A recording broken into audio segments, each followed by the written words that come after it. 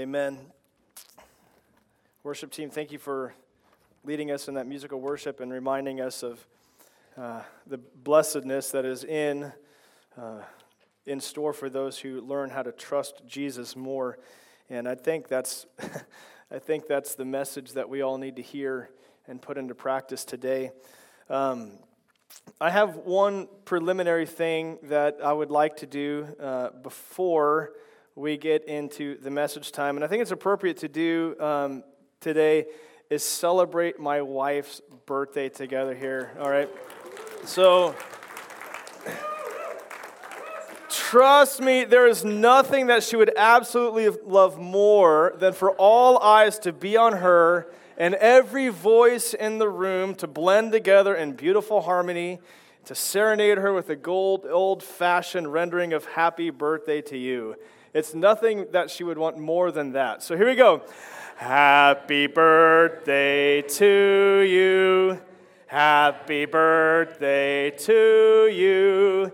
Happy birthday, dear Susie. I call her Susie. Happy birthday to you. Oh, there you go.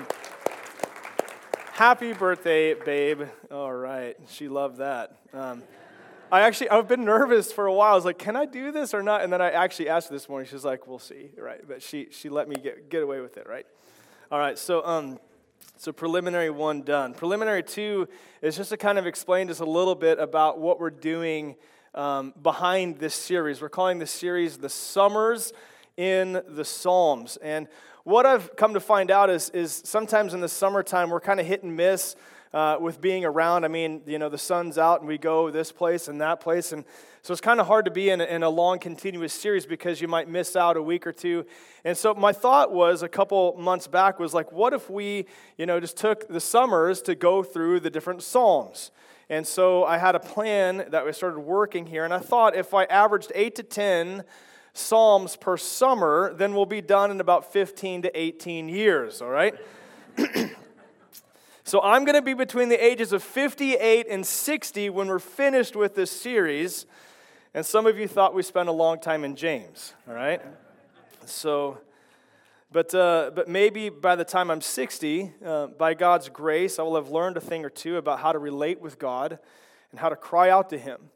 And that is the design and the intention of the Psalms. And so we're just going to work. I mean, seriously, we laugh, but this is a 15 to 18-year preaching plan. Through the summers, we're just going to do Psalm 1, Psalm 2, Psalm 3, Psalm 4, all the way to Psalm 150. That's the plan, unless something else comes up that's more important. The Psalms are amazing. The Psalms actually give us a script that we can utilize as we cry out to God in our various seasons of life. We can connect with the cries of the different psalmists because each individual author painstakingly combined their thoughts and their emotions with their experiences of life, and then they put the combination of those two poetic things together, and they put it into poetic form for us to read, and we benefit greatly from their efforts. And so the Psalms are poetic, and many of them are meant to be combined with melodies and harmonies to be sung. And the reason for that is so that they might stick in our souls a little bit.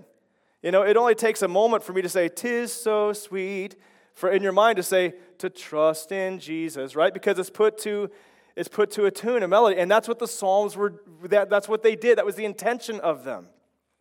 So a lot of times when you go through the Psalms, you'll see, written to the choir master. So I'm writing this down so it could be put to music and melodies and harmonies so that you can sing it so it will stick in your soul a little bit. Sometimes you'll see like to the tune of the dove under the far-off terebinth tree. It's like, so here maybe David is just like listening to this bird and he's like, hey, that's kind of a cool little melody. Let's write a lyric to it, right? For the flute or for the lyre or for the harp. My favorites are Psalm 55 through 57. They're all written to the tune of Do Not Destroy. All right, that's like heavy metal thrasher screamo band, right? So even you got something, coming for you by the time we get to 55 and 57, right? To the tune of Do Not Destroy, right? So no matter what season of life you're in, you can find a voice for your situation and for your soul as you read the Psalms. And I think when I was thinking about this, as I was preparing for the series, I think that God shows His unmatched kindness to us in giving us 150 of these things, right? 150 of them. I think that's evidence of His abundant benevolence to us. It's witnessed in 150 that we have been given to pour into our souls and to give us a script and a voice to cry out to God and even to sing. So if you're in awe of God, there's a psalm for that.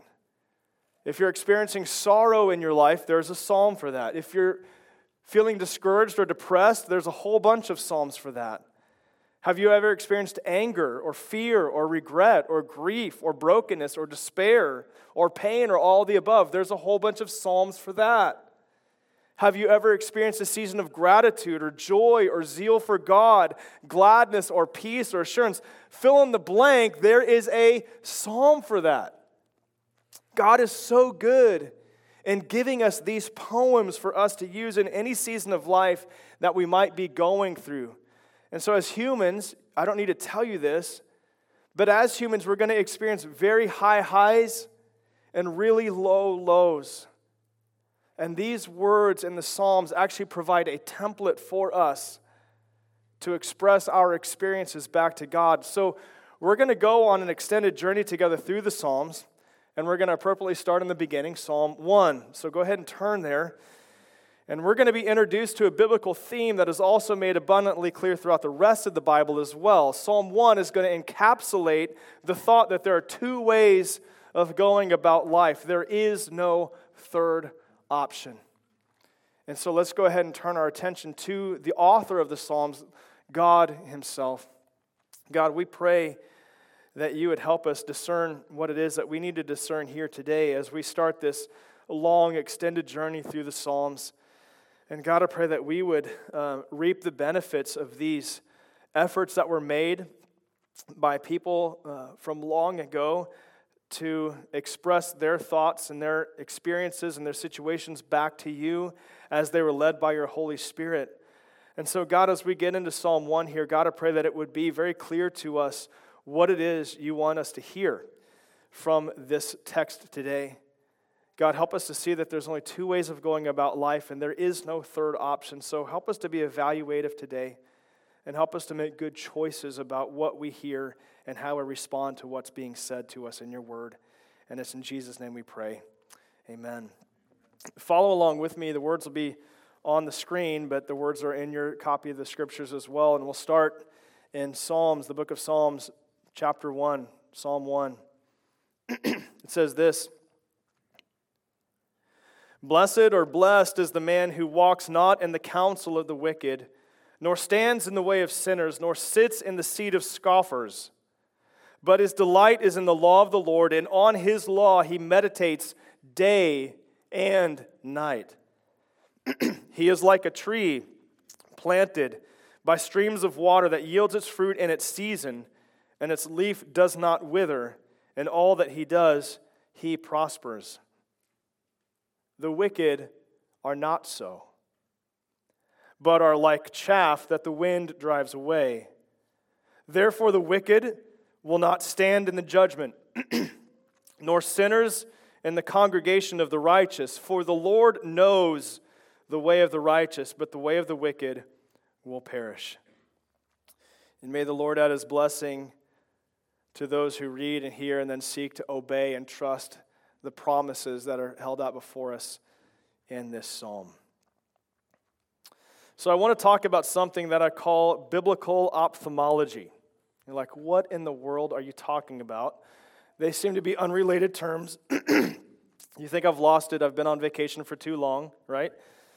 When I say biblical, I mean a teaching from the Bible.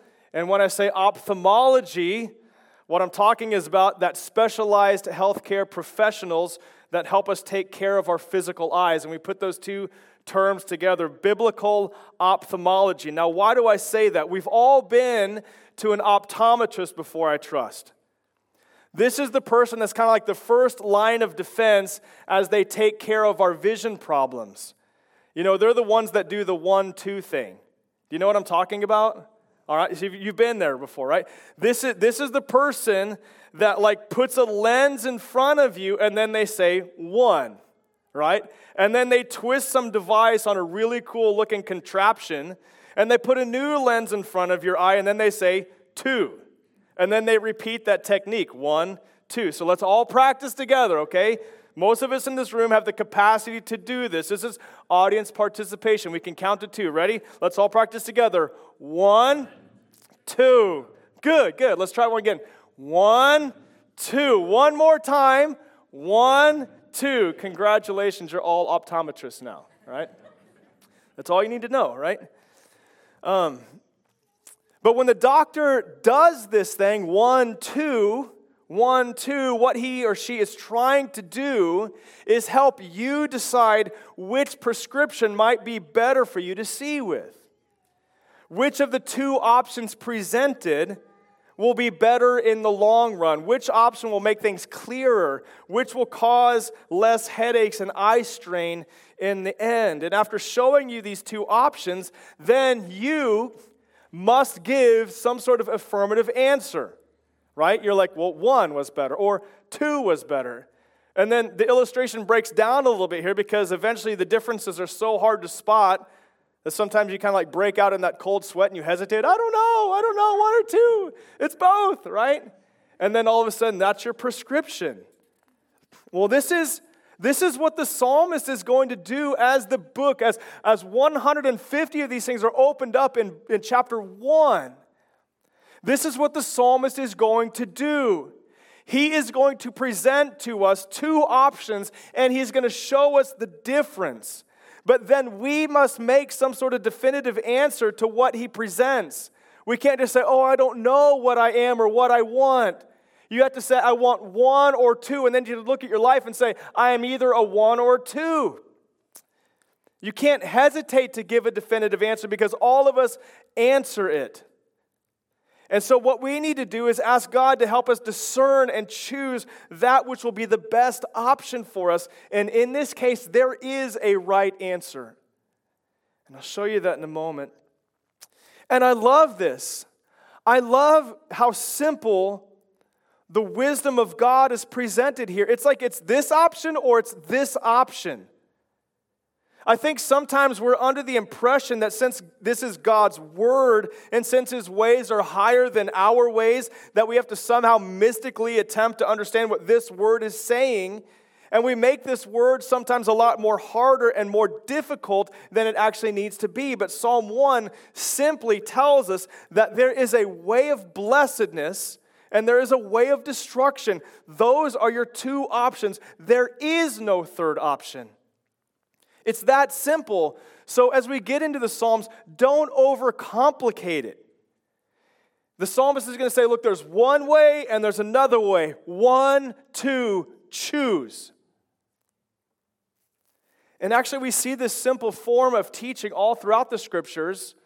And actually the teacher that utilized this contrasting teaching the most was our teacher, Jesus, the Son of God. The Word that was made flesh. So the Word does this, and then the Word made flesh did this. We see this in the Gospels that record his teachings, remember?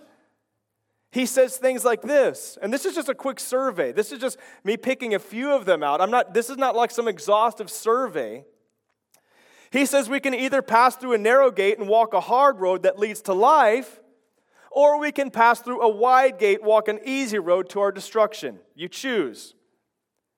Your life and my life will either produce good fruit and remain, or they will produce rotten fruit and they'll be deserved to be cut down and thrown into a fire. You choose. You will either be a wise builder or a foolish builder. One will last, one will wash away. We will either be wheat or we will be tares. We will either be sheep or we'll be goats. We'll either seek after earthly treasure or we will seek after heavenly treasure. We will either deny ourselves or we will seek to please ourselves. We will either be weighed down and burdened beyond our ability to bear, or we will come to Jesus and find rest for our souls. We will either seek to be first and end up being last, or be last and end up being first.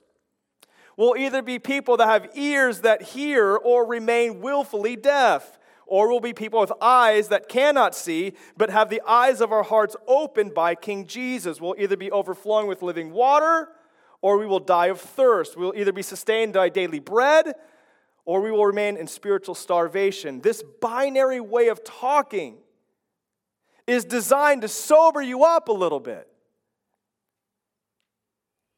It's like a splash of cold water. Here it is. 1, 2, choose.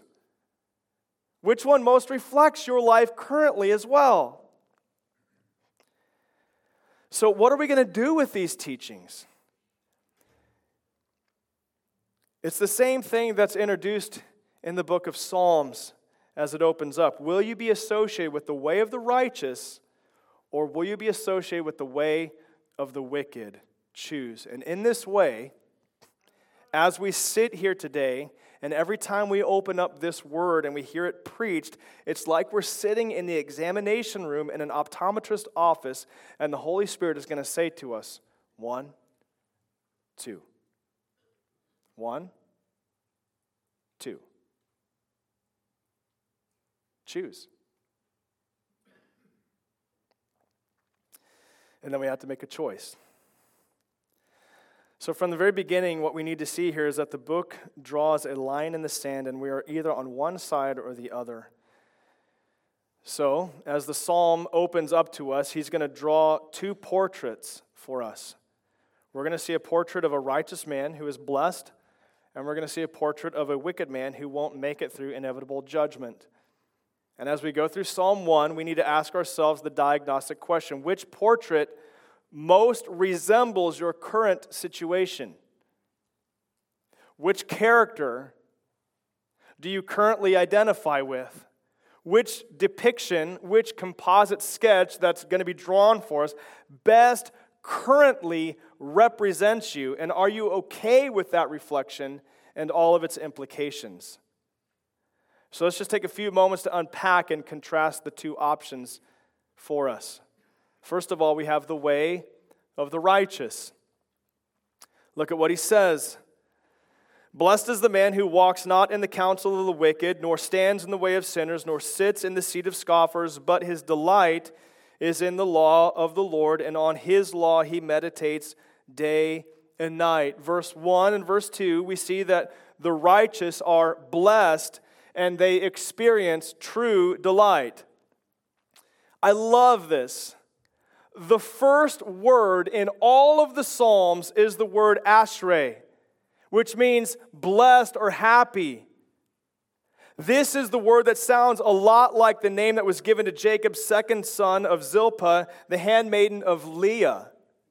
When she said this in Genesis 30:13, and Leah said, "Happy am I, for women have called me happy." And so she called his name Asher, Ashrei. This is the name that we chose for our second-born son, and I try to tell him as often as I can that he makes me so, so happy. That's how the psalm opens up. Happy! In Psalm 1, the righteous man is presented as happy. This is not some sort of fickle happiness. The happiness that's going to be depicted in Psalm 1 is a calm and at ease happiness. It's happiness that finds its source in something that results in a lifelong stability and long-term prosperity, no matter what may come down the pike. So the first word in all of the Psalms is the word Asher, or Ashrei as the form that's there. And it's followed by the two words Ha'ish. Ashrei Ha'ish. Blessed is the man. Generic word for man. We're going to be talking about someone who is happy, and this person is a blessed, happy man or woman, right? Person. Think about this. What a great way to start a book, right? I mean, talk about hooking the audience. Are we not all desperately trying to answer that question? How can I find happiness? How can I experience blessedness? Calm and ease and assured. Long-term prosperity and stability. How do I answer that? I mean, come on, think about it. That's an amazing way to start a book. If we were struggling with some sort of depression and we sought the counsel from some sort of counselor or therapist, and that counselor or therapist was sworn to tell the truth, nothing but the truth, and the whole truth, right? Or the whole truth, nothing but the one. You know the phrase, right? They had to tell the truth, right? And we got to the very end of our first counseling session, and then they leaned over and they whispered in our ear, hey, listen, happy is the man who... And then the clock dinged and our session ended. And on our way out, what would you do? You would make sure that you scheduled another appointment, right? And you would pay the going rate, maybe even over and above the going rate, to say, I need the answer to that question. And I'm going to tell you the answer to that question later on. I'm not even going to charge you for it. All right? We're going to see it. And it's going to be amazing when you see it. So what does this blessed and happiness look like in the rest of Psalm 1? Well, Pastor Danny mentioned that this person in verse 2 last week is delighting in the laws of God. This person is committed to the truths found in God's word. This man depicted in Psalm 1 has chosen a path of wisdom and is existing in a state of contented happiness as his state of being. His life is being directed by what he is delighting in, and those are the words of God. He's delighting. The man presented in Psalm 1 has the confidence and the joy that I experience when I go bowling and they put those bumpers up in the lanes, right? I don't really worry about throwing a gutter ball in that situation because that way is just not for me. It's closed off from me. I can't go wrong. I'll at least knock down one of the pins. Hopefully, right? Unless I don't have enough strength to get it all the way down there, right? But the Psalm 1 man is delighting in the directives of the Word of God, and they are just going for it. It's not like this is a burden to them. They love it, and they're directed by it, and they're protected from making bad decisions because they're delighting in something that's true and accurate. And so not only is he happy and blessed and confident and experiencing delight, he's also what verse 3 says.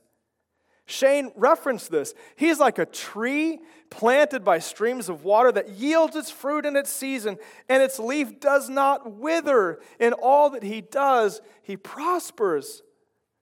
This blessed, happy man yields fruit in the appropriate times in his life and lives without fear of being ineffective and unproductive with what he was created to be and do.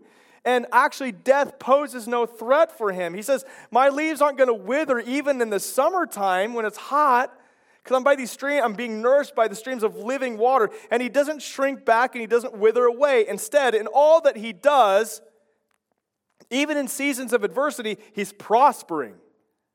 And if that's not enough, look at verse 6. It says this, for the Lord knows the way of the righteous, but the way of the wicked will perish. So the depiction of this person is not only is he happy, blessed, contented, delighted, directed, fruitful, fearless, prosperous, but he is actually intimately known by God himself. God is not just informed about this person from afar. He intimately knows what's going on in this blessed person's life. That means he's actively caring for, feeding, nurturing, giving special attention, intimate attention to him. This knowledge here that the psalmist records for us implies and embodies care. I don't just know that something has happened. I'm there with you in it, knowing that it's happening to you. So this is option one. Option one seems very compelling. One. Option two is also very compelling, but in a horrific way, because this is the way of the wicked. Psalm 1:1 says this, "Blessed is the man who walks not in the counsel of the wicked, nor stands in the way of sinners, nor sits in the seat of scoffers." So let's look at the other way of living, and let's look at that option and see which one we want to be associated with. Well, the first depiction or the description of this option is the word wicked. Now, when I say that, I don't mean the modern, cool slang term right now. When you say, "Oh man, that's so wicked," that's like cool. That's not what the psalmist means here, right? The wickedness presented here is actual wickedness. It's somebody who is guilty because they have violated some sort of standard. This person is experiencing the appropriate amount of guilt because they have broken some sort of law or standard or commandment. And we know what guilt feels like, right? We feel guilt when we've done something wrong, when we've done something that we ought not to do, or when we fail to do what we ought to do. And so many times we try to numb that guilty feeling with all sorts of distractions or substances. But nothing can take that real guilt away. We need somebody guiltless to do that, and more on that in a minute. But this person is called wicked, actually guilty of doing something wrong. The next description of this other way of living is the word sinner. And man, now are we countercultural. You can call me many things, but just don't call me a sinner, because that implies that I have missed some sort of mark. The modern mindset of mankind is this: I determine the mark. I don't need to submit to a mark made by anyone else, especially God. He's just some made-up killjoy in the sky. So I'm going to march to the beat of my own drum. There's no mark except for the mark that I set for myself. And then the final description that we get in the second verse here is that this person is a scoffer. So what is a scoffer, and what does it take to be a scoffer? Well, we see in wisdom literature in Proverbs chapter 21, verse 24, this: scoffer is the name of the arrogant, haughty man who acts with arrogant pride.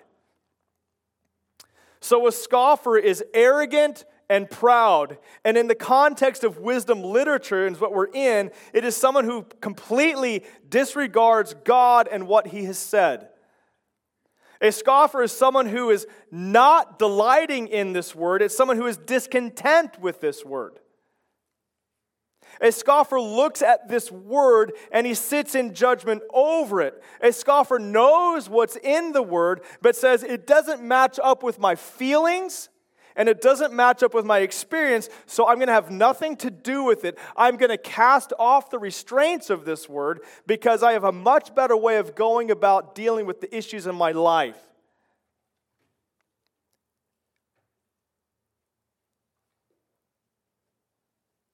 So the way of the wicked is marked with guilt, it misses the mark, and it mocks the ways of God. And yes, this can be done in a very loud, boastful, arrogant way, but it can be done in a more subtle way too. When we just read the word, I'm like, man, that just doesn't match up with what I feel right now, so I'm not going to believe that. I'm going to go about taking care of my things my way. And you know what all that results in? It all results in the illustration that the psalmist gives us, it's like chaff, and it's just like, whew.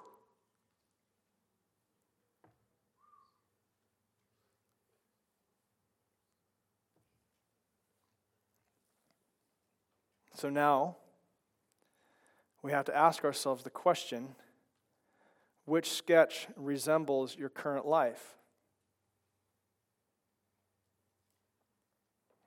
And which one do you prefer to be? This is rather simple stuff. Would you rather be one or two? One, two. And here's the thing. I think most of us, in our level-headedness, would say, I want to be one. I want to be one. I choose option one. It's clear. That's what I want. Not many people in their right mind would say, yeah, option 2 looks great. No, we all say, I want 1. But here's the problem. If we are honest, most of the time, we actively live out option 2. If we're honest, most of the time, a lot of the time, we resemble the second option. Sometimes our happiness is fickle, and it's based on something that it shouldn't be based on. Sometimes we don't delight in God's laws. Sometimes we scoff at them. Sometimes we're blown and tossed by the wind. Sometimes it feels like the leaves are withering and we're depressed and we're despondent. Many times we feel actual guilt. Many times we miss the mark. Many times we look at what God's word says and we sit in judgment on it and say, that's just too hard to actually do what it says, and so I'm going to do my things my own way. I'm going to unbelieve what God has said. And our lives end up looking a lot like option 2, which is the option we all in our right mind say, we don't want that option. Option 1 is something that we're desperately seeking after, but the problem is none of us in this room have this as our actual experience in life. Psalm 1:6 says this, for the Lord knows the way of the righteous. Righteous. The blessed man in Psalm 1 is the man who walks in the way of righteousness, and herein lies the problem. In and of myself, I am not righteous. Righteousness eludes me, and it eludes all of us. So it's like we're throwing gutter balls left and right in our lives. And here's where the really good news comes in. Because Psalm 1 and Psalm 2 are meant to be read together. They are connected. The very first word in Psalm 1 is blessed or happy. And one of the very last words in Psalm 2 is also that same word, blessed or happy. I'll show you this connection. It's amazing. Psalm 1 starts off by saying, blessed is the man. And then it goes on to talk about a generic man who walks in the way of righteousness. And then Psalm 2 tells us who this mystery man is. He's not you. He's not me. He is none other than the begotten Son of God who is enthroned in Zion. This is a reference to Jesus. Psalm 2, 6 through 7 says this, as for me, I have set my king on Zion, my holy hill. I will tell of the decree. The Lord said to me, you are my son. Today I have begotten you. This is the passage that Paul refers to in the opening verses of his letter to the Romans as he begins to explain the gospel, the good news of Jesus Christ to them. This is the passage that Paul preached in Antioch in Acts chapter 13. He sat down in the synagogue on the Sabbath day, but he was asked to stand up and deliver a message of encouragement. And you know what he did? He turned to Psalm 2 and he said, this is the good news that God promised to our fathers. This He has fulfilled to us, their children, by raising Jesus, who also is written in the second psalm, you are my son, today I have begotten you. This is the passage that the author of Hebrews references twice in his letter to highlight the superiority of Jesus over everyone and everything in the Old Testament. The righteous man in Psalm 1 and Psalm 2 is not you and me by our own self-will to delight in God's word and be righteous in and of ourselves. The righteous man in Psalm 1 and Psalm 2 is Jesus, the coming Messiah. He always delighted in God's word. He actually became fully obedient to every directive of his Father, even unto death. And here's the connection. here's the connection between Psalm 1 and Psalm 2. It's made really clear when you notice that word blessed in the last line of Psalm 2. We already saw it in 1:1. Now in 2:12, you see this. Blessed are all who take refuge in Him.